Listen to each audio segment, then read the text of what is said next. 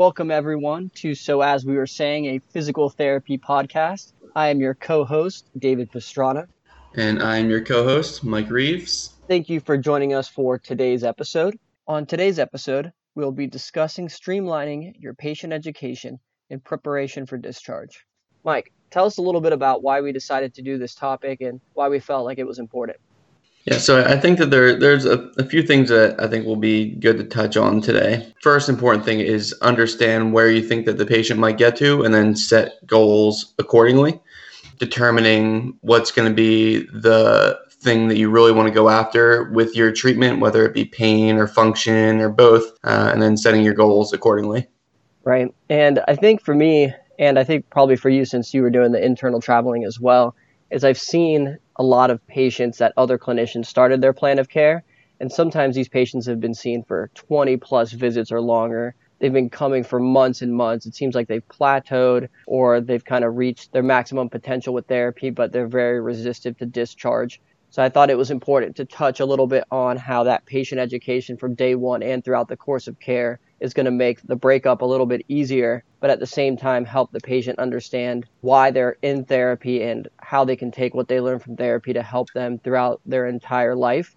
I think as clinicians and as professionals, we need to really start setting up a paradigm and an education scheme throughout the entire plan of care that emphasizes these points so that we can really change how people view us and how people view the profession. And really starting off by setting up a paradigm or an idea of treatment that advocates for self-efficacy, understanding what they're doing, why they're doing it, and promoting active participation in the treatment. That way, when it comes time for discharge, even if they're only, let's say, 80% better, they know how you make decisions when it comes to progressing treatment in the realm of load management strategies.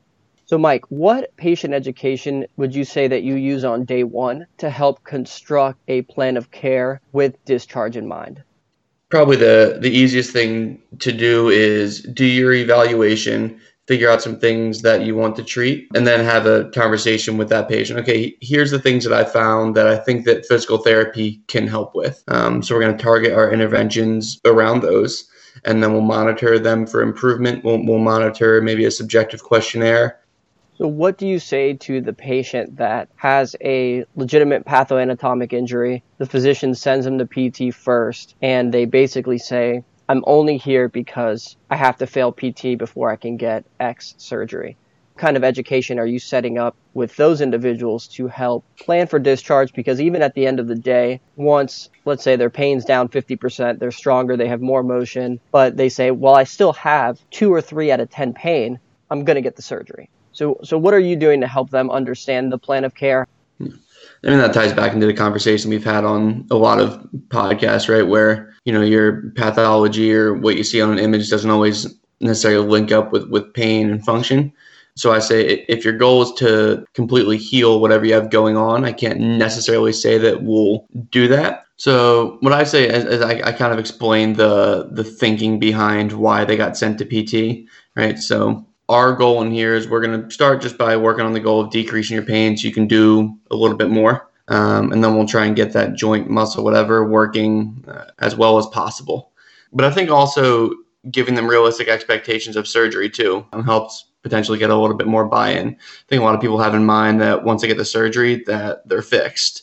And so explaining if you have a little more motion, a little more strength going into surgery, your recovery afterward tends to be a little bit easier for you. We're a little bit less likely to run into hiccups along the way. And it'll help you get back to what you want to do quicker, even if you do need surgery. Most surgeries are going to be 6-month recovery, give or take, anywhere from 4 to 9 months. Probably you're looking at least, no matter what the surgery is, until you're feeling pretty good, with most people not really feeling like they're back to 100% until 1 to 2 years. That tends to be one of my education things. Like, look, even if you do get the surgery, right, we're not out of the woods. You still have a long road ahead of you. So with the fact that some people can avoid that whole process just by going through a 6, 8, 10, 12-week bout of therapy, that generally tends to be where we start. Right. Yeah. So I think that's some good stuff to help get their brain wrapped around why they're there and why it's important. Things that I try to touch on are talking about precise controlled loading to get them out of that painful phase. So whether it's traumatic, they had a traumatic tear, of a tissue or its gradual onset. If their pain is elevated, I talk to them about how controlled loading early on is going to help get them out of that painful phase and decrease the sensitivity of the surrounding tissue in the nervous system. And then once they're out of that painful phase, I talk to them about how strengthening is going to build resiliency to the activity. So the main thing I try to communicate is that the actual tear of the tissue isn't what's causing them pain. It's the inflammatory process that follows that makes the nervous system more sensitive to mechanical stress and muscle contraction or stretch, whatever the stimulus might be. And once they can understand that the nervous system is the main reason why they're in pain and how controlled loading is going to help build resiliency, I think this kind of helps start that shift of the paradigm transitioning from, okay, my tissue's torn, therefore I'm going to always be in pain, versus, okay, if I can use exercise to calm things down and start to build strength and do my activity, then I can return to things that I used to be able to do and potentially not have pain. And then with those that have gradual onset, I really try to help them understand components of how brief periods of underloading with random events of overloading can generate new pain experiences. And my go-to example is if I go out and run a marathon right now and someone took an MRI the next day, I would have bilateral Achilles tendonitis, bilateral gluteal tendinopathy. I would light up an MRI machine just because my body and tissue resiliency isn't where it needs to be. I didn't train for this marathon. Whereas someone that gradually doses, gradually trains, could run a race, have some muscle soreness, but may not generate the same findings on MRIs as if they trained for it versus when I didn't train. Kind of hyperbole, but it's a good example to allow patients to understand how your level of conditioning at a certain period of time translates to whether you generate a painful experience through a stress overload, and then talking about different factors. So for example, if you're older, 2 or 3 days of lack of physical act may lead to accelerated deconditioning compared to someone in their 20s. It's why you can show up to the basketball court in your 20s and play a few pickup games and be a little sore the next day, versus in your 50s, you don't play basketball for a month. You show up and you've got these aches and pains all over the place. And there are other reasons as far as increased nerve innervation into previously injured sites as a result from previous inflammatory responses. But again, I don't go that deep into the neuroscience. I really just try to help them understand about that level of conditioning and how spontaneous increases in their activity without the appropriate conditioning or appropriate level of fitness prior to engaging in those is what's going to generate those new pain experiences. So Mike, how do you discuss imaging with patients? You have that patient that walks into the evaluation, they've either got their report or they've got the MRI disc, and they say, I want you to look at my imaging and tell me what you think. Yeah. So what I say is I'm not good at reading MRIs. Is how I normally lead with it. I said, if you have the report, I'll read that and that'll give me a good insight. And, I'll maybe have my front desk or maybe I'll call over to the physician's office and have them fax it over. Normally what I tend to tell them is that it's just a piece of the puzzle. There's a lot of things that we're going to look at. Most people, especially when you're dealing with people in their, 50s, 60s, 70s, are going to have things on their MRI that don't look great. We have an MRI that shows X, Y, and Z. I'll put you through some tests and kind of see if we kind of poke and prod those areas a little bit if they do seem to be the things that are causing pain, or if they're just kind of random noise, and take the MRI into consideration, but really see if we can clinically reproduce that pain, and that'll help give us a little bit more insight into how we can make you feel better.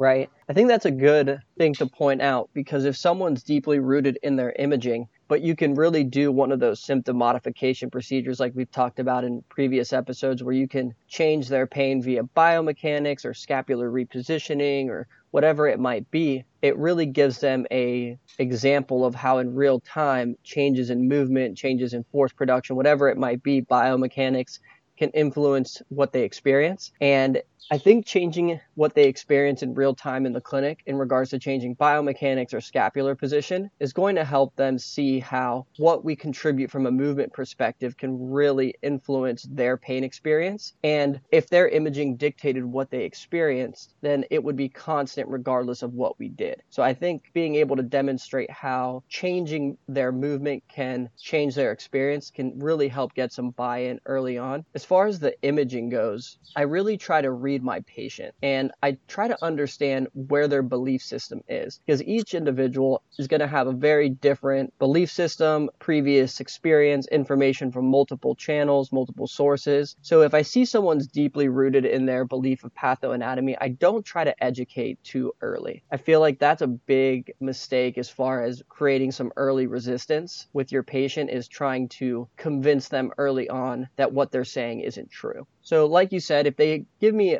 an actual disc where they want me to look at the image, I simply kind of repeat what you say. I'm not a radiologist. I don't think my opinion of your image is going to change my treatment much, but I will look at your report if you want me to look over it with you and explain to you the findings if no one has done that. And I can also explain to you the implications that the findings might have on treatment, even though a lot of the time some of these findings are just kind of there. They're not really relevant to what you're experiencing. And again, the reason is you can't see some of those changes that we talk about in regards to nervous system sensitivity, inflammatory biomarkers that are causing that peripheral hyperalgesia.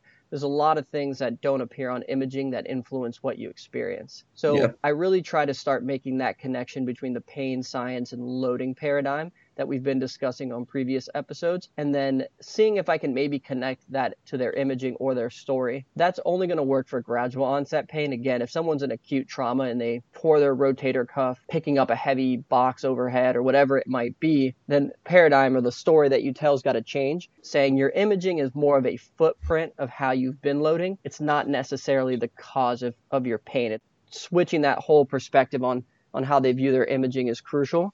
But I always try to fit the education within the constraints of their story and help them connect the dots as to, okay, your imaging might say this, but is the imaging really the cause, or is that just a symptom of how you move, how you experience a very mechanical and physical world? And then I really help them understand that loading component, that pain neuroscience component. But again, I try to do it all in simple to understand language. I time my education so that I'm not overwhelming them or trying to completely change how they view the world in one day. I think timing is crucial. And if you have someone that has a deep-rooted belief in pathoanatomy, I really don't over-educate until my exam's completely over. I listen to their subjective. I maybe give them a very general impression. Mike, what do you say to the patient that says, all right, well, this is my diagnosis. I have a rotator cuff tear. You can do your exam, do your subjective, whatever you need to do. But I can't come to PT. I just don't have time for this. Just give me the exercises. I'll do these at home on my own.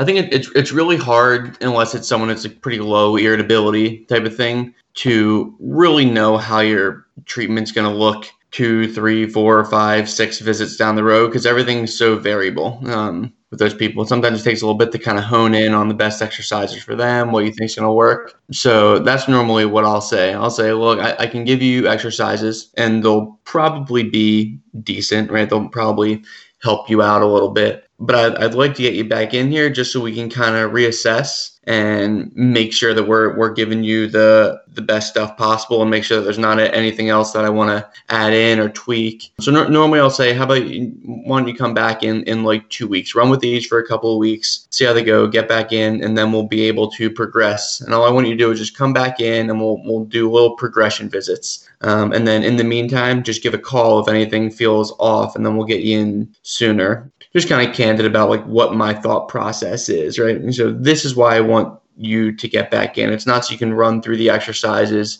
It's so that we can make progressions or make changes if needed. Hopefully get you feeling pretty good long term.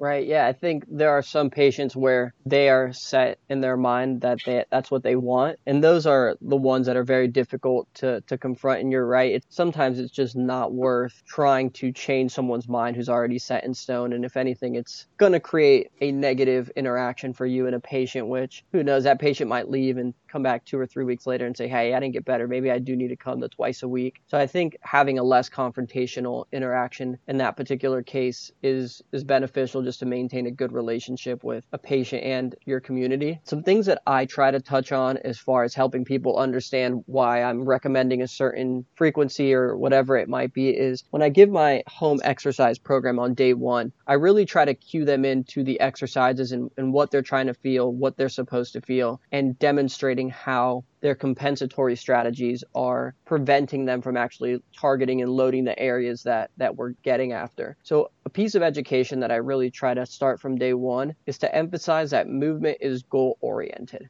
So what that means is your brain is going to find a way to do the appearance of the movement with what it has to work with at the time. Your brain doesn't really think in terms of muscle isolation. It thinks about completing a task or a goal. So the reason I bring this explanation up is when they're doing, let's say, a bridge, are they creating lumbar hyperextension and feeling it in their low back? Are they using their hamstrings rather than activating their glutes and driving through their hip? I think the bridge is just a great example because it's a typical day one exercise, and you're always going to get those patients that either say, oh, I feel this in my low back, or I'm getting a cramp in my hamstring. So that's a really good opportunity, a really easy exercise to help them find the right muscle groups and demonstrate how, if they don't focus and if they're not properly coached into certain movements, you may not necessarily be loading the areas that we want to target. And then another one is a great one is a clamshell. If you can get someone doing a clamshell the right way, that's one that patients tend to compensate with that trunk rotation. And if you can really educate them and show them how to load that lateral hip, that glute med area, patients are honestly very surprised how that low level movement really causes a lot of muscle work, a lot of muscle activity. So once I can cue them into certain exercises and get them to load and target the areas that I want them to load, then that helps me get a little bit of buy-in. They might start to say, oh, wow, I didn't realize that so much thought went into these exercises. And you're right, maybe I do need a little bit of coaching on how to find those muscle groups. And then the second topic that I try to touch on is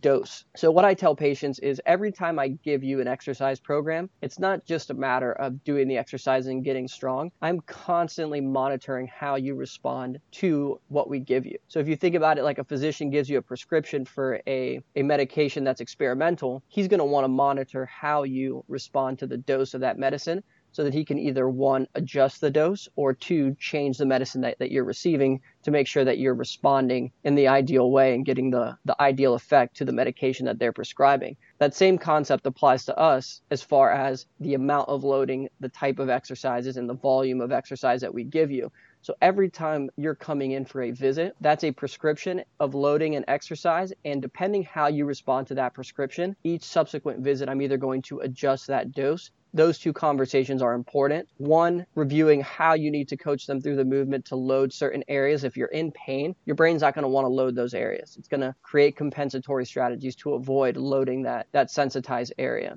And then two, talking about exercise as a prescription and our expertise in assessing their response to the loading and how that is going to dictate what exercises and at what volume and at what dose they perform them in the future.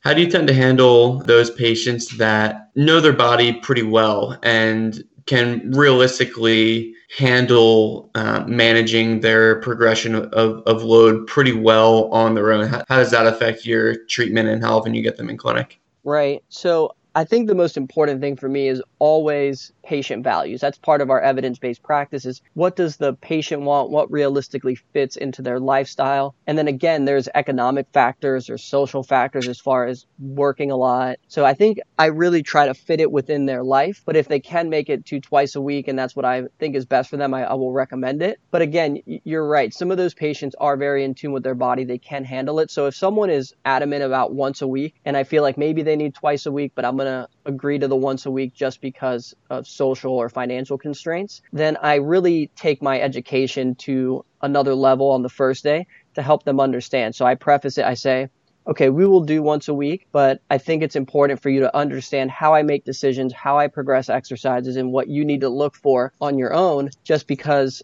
I won't be there to give you advice as far as should I do more today? Should I do less? Should I take a day off? So usually what I say is these are the exercises that I want you to perform. You might be a little bit sore the next day, even a little bit of pain. When you're in pain, especially moderate to higher debility, it's going to be a very blurry line between pain and soreness. So whether you're sore, whether it's pain the next day, that's going to be normal. So take the next day off. Do your normal daily routine, but don't feel like you have to do these exercises every single day. What you're going to notice is after you exercise, the next day you're going to feel almost a little bit worse. You're going to feel like, oh, I'm sore, I'm painful. Take a day or two off depending on how sore or painful you are. Usually that soreness shouldn't last more than 48, 72 hours in worst case scenario. If it lasts more than 72 hours, you probably overloaded. I recommend that you come back to the clinic and set up a second appointment if that's the case, so I can take a look at your home exercise program and see if there's anything we need to change. But if you do dose it appropriately, this is what I recommend you start with. If you don't have any soreness the next day, you can bump up your rep count, your weight, whatever it might be. The goal is you want to be sore about 24 to 48 hours. Give yourself a day or two if you need it to recover, and then get back to the exercise. And what you should notice is when you keep that dose the same, you won't be as sore or as painful the next day. And once you can complete that routine without any pain or soreness the next day, then that's when you progress the intensity, the volume, all those parameters, or even in certain circumstances, if you're early on, we might progress the difficulty and the actual exercises that you receive. Yeah, so we've kind of gotten, off target of our kind of discharge conversation a little bit, but I'm curious how kind of along that same patient lines that you were just kind of talking about there, that person that kind of understands their body pretty well, can probably handle their progressions on their own, at least to some extent. How does that affect your discharge recommendations and kind of how you're planning for discharge compared to someone that might not have that same kind of understanding of their body? And how does it kind of change your treatment in order to get them to discharge? Right. So that education that I went through in the previous response, I think I would have that conversation with everyone at some point. I think someone that wants to do once a week, I typically have the conversation sooner because it's more crucial that they understand it if they're going to be progressing on their own. Those that I see twice a week, I start to sprinkle in that conversation as we go, because I do try to transition my twice a week patients to once a week as they get deeper in their plan of care. And then I think that conversation as far as the load management, the dose progression, I'm having that conversation with them not only in the context of their home exercise program, but in the context of their exercise program and exercise progression in the clinic. So when it comes time for discharge, they might be 90% better. And if we go back to that symptom irritability approach, they might be in the final phase of return to function. You're 80 to 90% better. You're doing all your exercises without me even cueing you to load or target what we wanted you to target. At this point, you're kind of in the conditioning phase. So I think we can discharge here. You can get that last 10% on your own. You know what to do. You've demonstrated good load progression because we've been able to go down to once a week. So that tells me that you've got a better understanding of your load management, your load progression, how it influences what you experience. You've even learned how to periodize your training by taking those active rest days in between exercise days to allow for recovery. And I think if you can keep up with all of this education and all of the exercises that we've got you started on, I think you'll be in a good place. I think that entire education on day one and throughout the plan of care sets up that final conversation where if they really understand, you end up kind of bringing down their barriers and eliminating that resistiveness to discharge. Yeah, I agree. I think that brings up something that we should be talking about with our patients with, kind of keeping that discharge in mind from day one. Is our goal is not to make them feel better in the moment, though that is important a lot of times when they're in a lot of pain. It's nice if we can give them a little bit of temporary pain relief, but our main goal is to make them feel better long-term. I think most of that is going to come down to good, consistent education throughout the process as to what the goals of our exercises are, kind of where our decision-making is coming from, and then educating them on your load progression, your how to increase activity, how to decrease activity if you're a little bit flared up. Here's a couple of things that you can do if this flares up. Things along those lines I think are all really important. And, I think education throughout our treatment needs to all be geared toward discharge. I think is super important.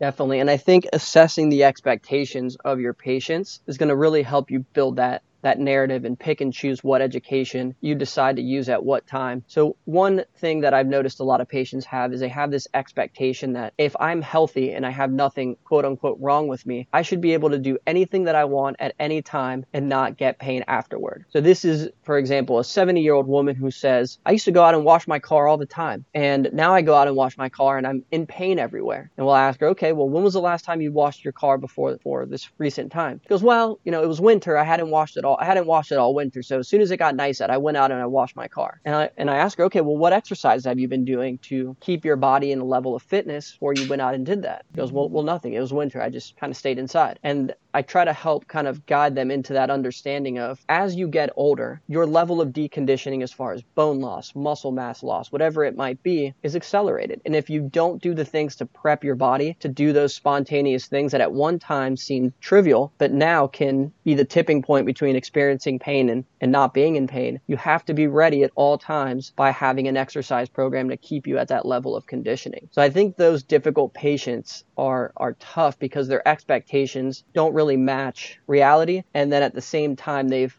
been ingrained with this pathoanatomic medical model for so long that they almost think, if there's nothing wrong with my body, I can do whatever I want at any time without having pain. And it's just simply not true, because we know now that everything fits within this loading paradigm as far as where is your load tolerance in the moment and how much load are you putting on your body at a given time versus your level of fitness and load resiliency. So those are important conversations to have. And then, Mike, what do you do with the difficult patients who you go through the plan of care, you do everything with them, but they're still in pain? How do you deal with this situation? Yeah, I think some of that starts with some of that day one education that we talk about and setting realistic expectations. I think talking to them early on about what are some of their kind of realistic goals. Our main goals are going to be to obviously get your pain down. I think that your best bet is going to be getting on a good exercise program and using that to help you at least able to do all the things that you want to do, even if there is a little bit of residual pain that kind of hangs out even after we get done. And I think also having a good mix of, okay, what are our function goals? What are the things that you want to be able to do that you're not okay with the fact that you can't do them right now, or you're not okay with the level of pain that you're experiencing while trying to do that, and kind of making those some of our target goals and assess our progress toward them. But I think, setting them the expectation that, okay, I'm here to kind of get you going on the right track. You've had this pain in your back or shoulder or knee for 8 years or whatever the heck it may be. We're not going to get it to go away in 2 months of PT, and we're likely not going to get it to go away all the way no matter what. Even with surgery, there's a good chance that you're still going to have some residual pain, but we'll kind of work in the right direction, and then when we get you out of here, I'll give you some stuff that you can kind of continue on your own at home, keep things feeling as good as they possibly can moving forward. And I've had, I think, pretty good responses to that. I think that patients appreciate the honesty. I think that most people have fairly realistic expectations, right? That they're not expecting to be in 0 out of 10 pain.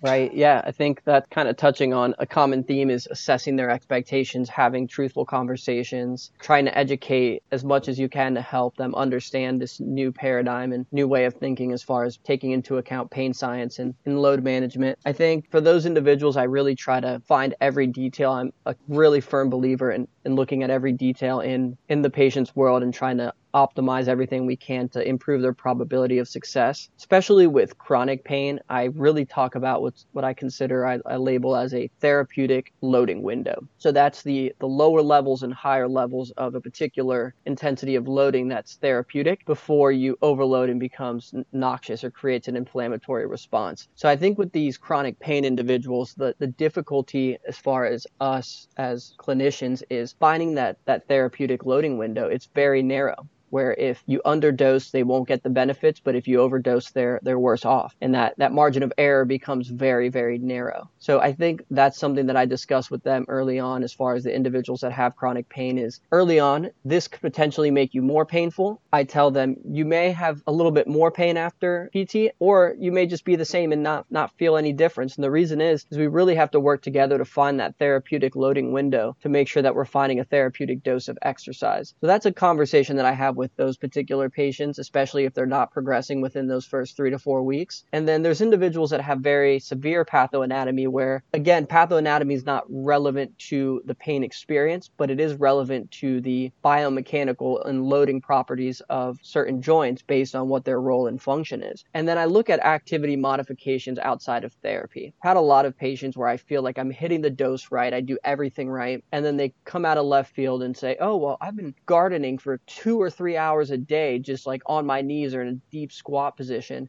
prolonged static loading through the knee joint. And I basically say, listen, the activity and loading prescription as far as dosing appropriately is not only related to what we do in therapy, but it's related to everything you do outside of therapy. So maybe for a week or two, hold on that activity, let us load you into a position of higher resiliency, and then we'll gradually load you back into whatever activity you want to do on your own. But if you think that just coming here and getting the right exercises, but not looking into your load management is going to help you, it may not necessarily give you the benefit that you're looking for. And then I always look back at myself as far as, did I progress exercises too quickly? Are we overloading them within their program?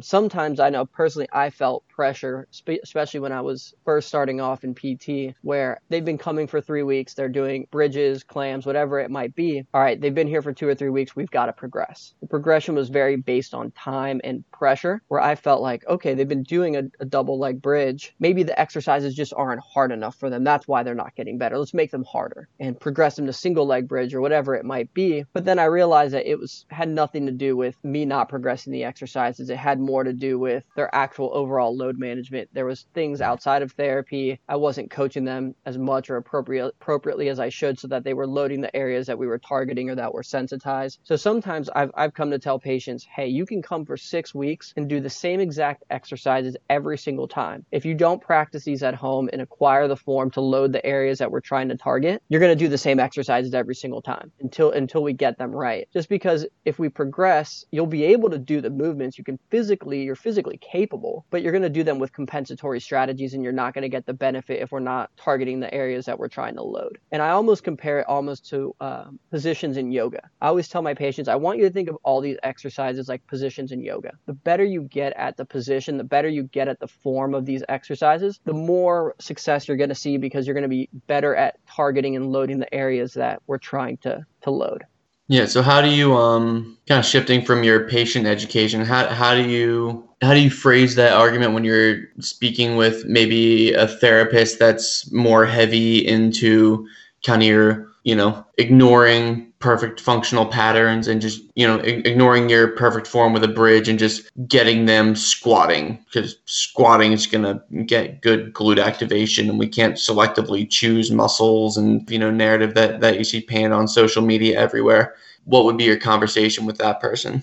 Yeah, so I think it's important to address that I'm not necessarily using the form to perfect movement. I'm using it more for targeted loading. So let's say that your SI region is the area that's involved, or you have, let's say, low back pain. So they've done a study where they did intra-articular injections to the actual pelvic region around the SI joint, around the hip. And what they demonstrated is after that intra-articular injection, they had arthrogenic inhibition of the surrounding musculature. And that's your glute musculature. So this concept of arthrogenic inhibition, just like you would get after a surgery or after any trauma or pain process, can, in theory, be extrapolated to every joint. If there's a pain process, you're going to get surrounding inhibition of the musculature. So again, it depends on their irritability. If they're low irritability, moderate irritability, yeah, let's get them squatting. I'm not worried about their glutes being asleep during a squat. As long as you get the right biomechanics to force glute activation or glute recruitment, you're going to get the glutes. So it's not like I'm trying to wake up sleepy glutes, quote unquote. It's more of I'm trying to load an area that's sensitized. And the bridge just allows me to do a controlled loading via a gluteal contraction. So it's less about waking up a sleepy glute. It's about turning on the musculature around the painful area to provide a controlled dose of loading to the area.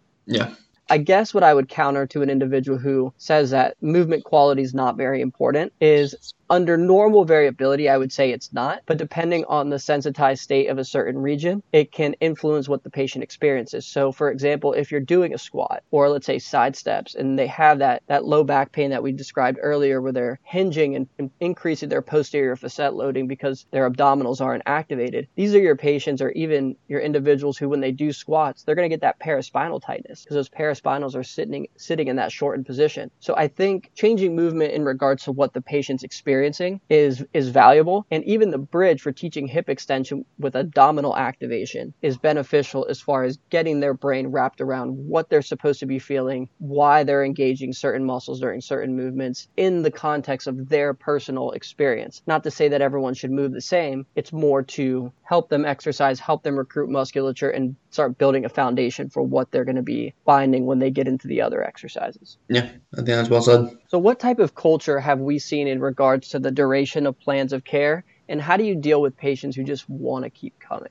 One thing is that, you have to talk about that patient that's not getting better. I think having goals that you've set on day one, kind of like what we talk about, you have to kind of have discharge in mind whenever you're kind of going through your treatment. What's going to be our criteria for discharge? And so what we do is we kind of look at things that are improving functionally, strength-wise, something that I can measure to say that you're getting better. And so I think you have to be able to, for those patients that aren't getting better, that want to keep coming in, that you've seen for a while, you have to be able to tell them, I would love to keep seeing you, but it's hard for me to justify it, and here's why. Right. Yeah, I think there's two patients that fit into this category. The first is going to be the ones that are getting better and just like to come. And then the other are going to be the ones that aren't getting better but feel like it's their only choice and they don't want surgery and they just want to keep coming, keep pushing until they can get a breakthrough. So with the first group, I would say setting up that paradigm of self-efficacy, really transitioning them down to once a week and then even saying once every 2 weeks, whatever it might be, try to wean them off is the approach that I would take. And then at some point, you just have to get stern with people and say, listen, we did our portion. What you're now going through has transitioned more into the realm of strength and conditioning, personal training. If you're interested in something like that, we can progress you to a gym specific program so that we can get you signed up at a local fitness club and you can keep up with this fitness program on your own. So I think that's the approach I try to take with those particular patients. And then for the ones who aren't getting better but just want to keep coming because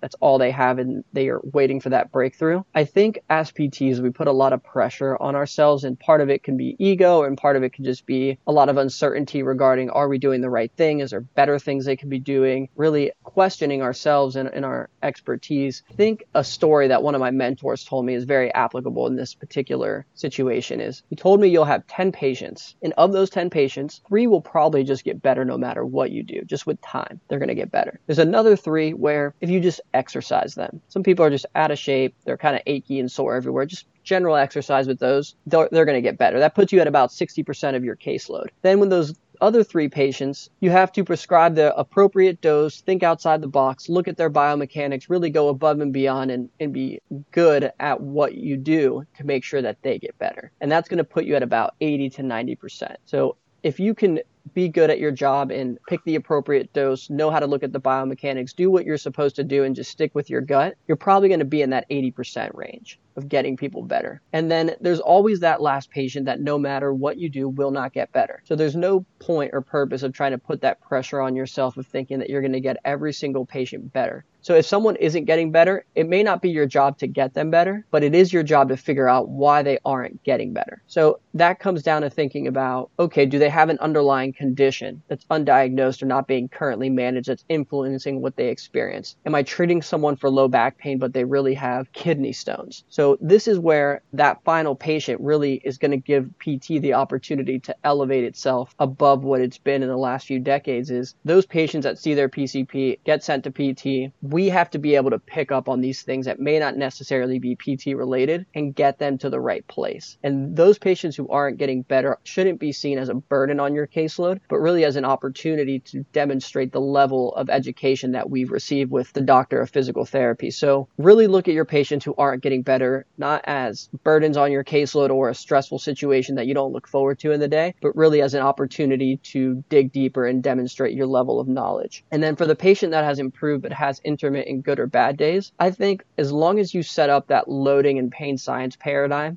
that we've talked about in multiple episodes and in this episode, I think by the time they get to discharge, most people are going to understand why they have good and bad days as far as load management, and it makes that breakup a little bit easier in the end. Yeah, I agree. All well said. I don't really think I have much to add to that. And then how do we have that discharge conversation? So this isn't necessarily a bad conversation. Just when, let's say you've had a successful episode of care, you're discharging your patient, what are some important things that you touch on to really position us as a profession in a good place to help and really promote physical therapy?